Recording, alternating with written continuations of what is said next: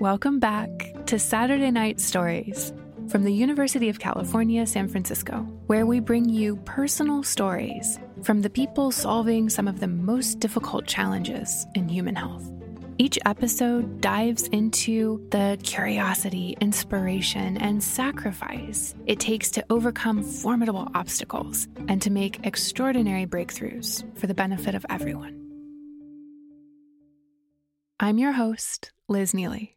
Today's story comes from the director of UCSF's Division of Citywide Case Management Programs, which supports people struggling with severe mental illness. Here is Dr. Fumi Mitsuishi.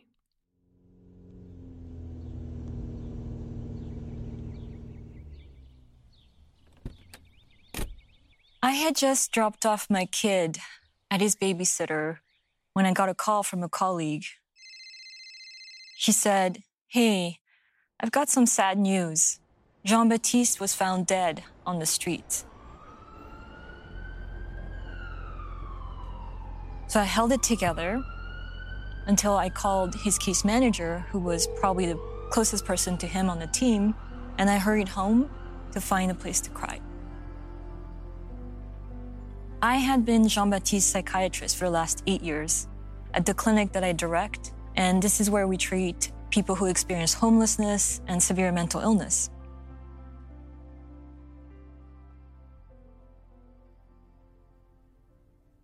I can still remember the first time I met Jean-Baptiste. He appeared looking so sharp. He had plaid pants, I think it was like a velvet beige blazer, and a really smart-looking hat. He could speak 3 different African languages, as well as Russian and French. His languages were a product of his migration story. He had to leave his home country because of a civil war and became a refugee to France, then to Russia, and then to the US. So at the clinic, he spoke Russian with his case manager and French with me. So when the 3 of us met, it felt like we were enveloping him in this bubble of language. It was easy for me to connect with Jean-Baptiste. He was around the same age as me, and we shared a history of immigration. When I spoke with him, I felt propelled back to an older self, a young person of color who existed in a white European space back in the early 90s. So he felt a little bit like family to me. And just like you do with family, I accompanied him through his highs and his lows. He had a lot of lows, like being incarcerated, or having multiple relapses, or having really scary hallucinations when he detoxified from alcohol. And when he had those lows, at first I felt scared from him, worried about what would happen to him. But then over time, I'm ashamed to say, I settled into a kind of slumped resignation.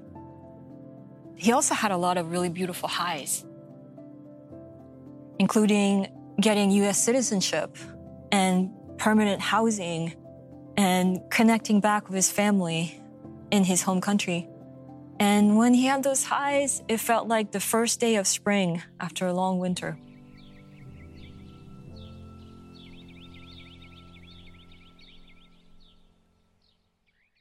So I wanted to tell his story, to memorialize him, to try to not forget him.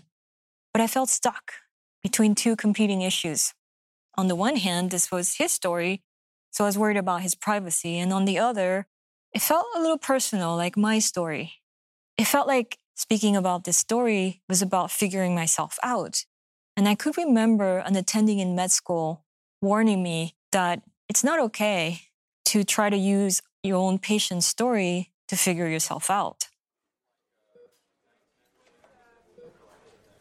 So, I bottled it up and put on my administrator hat and focused in on the numbers.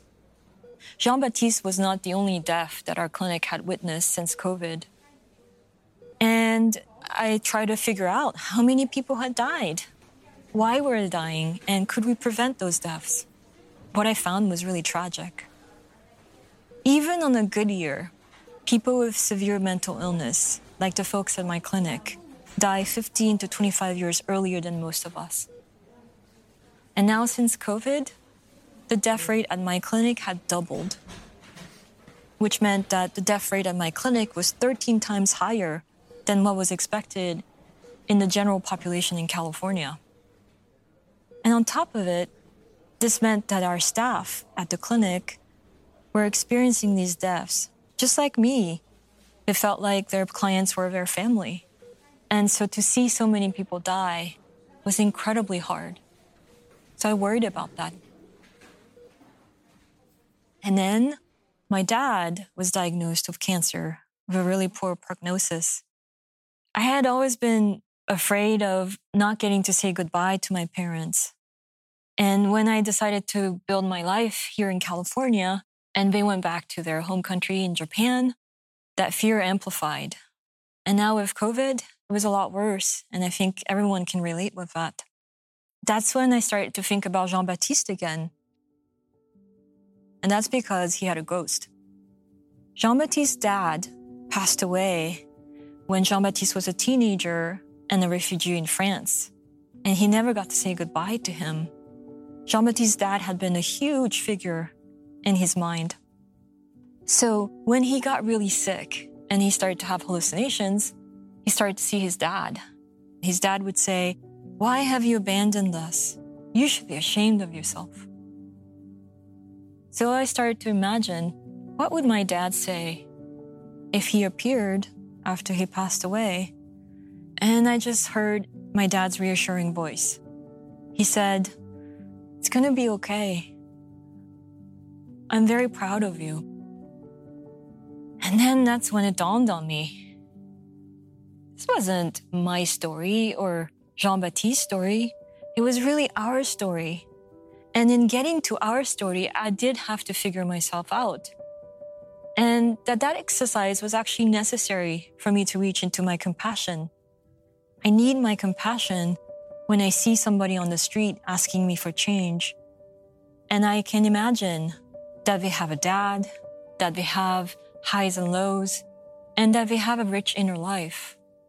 And it is that compassion that fuels me every day to want to change the systems and make them a little bit more fair for everybody.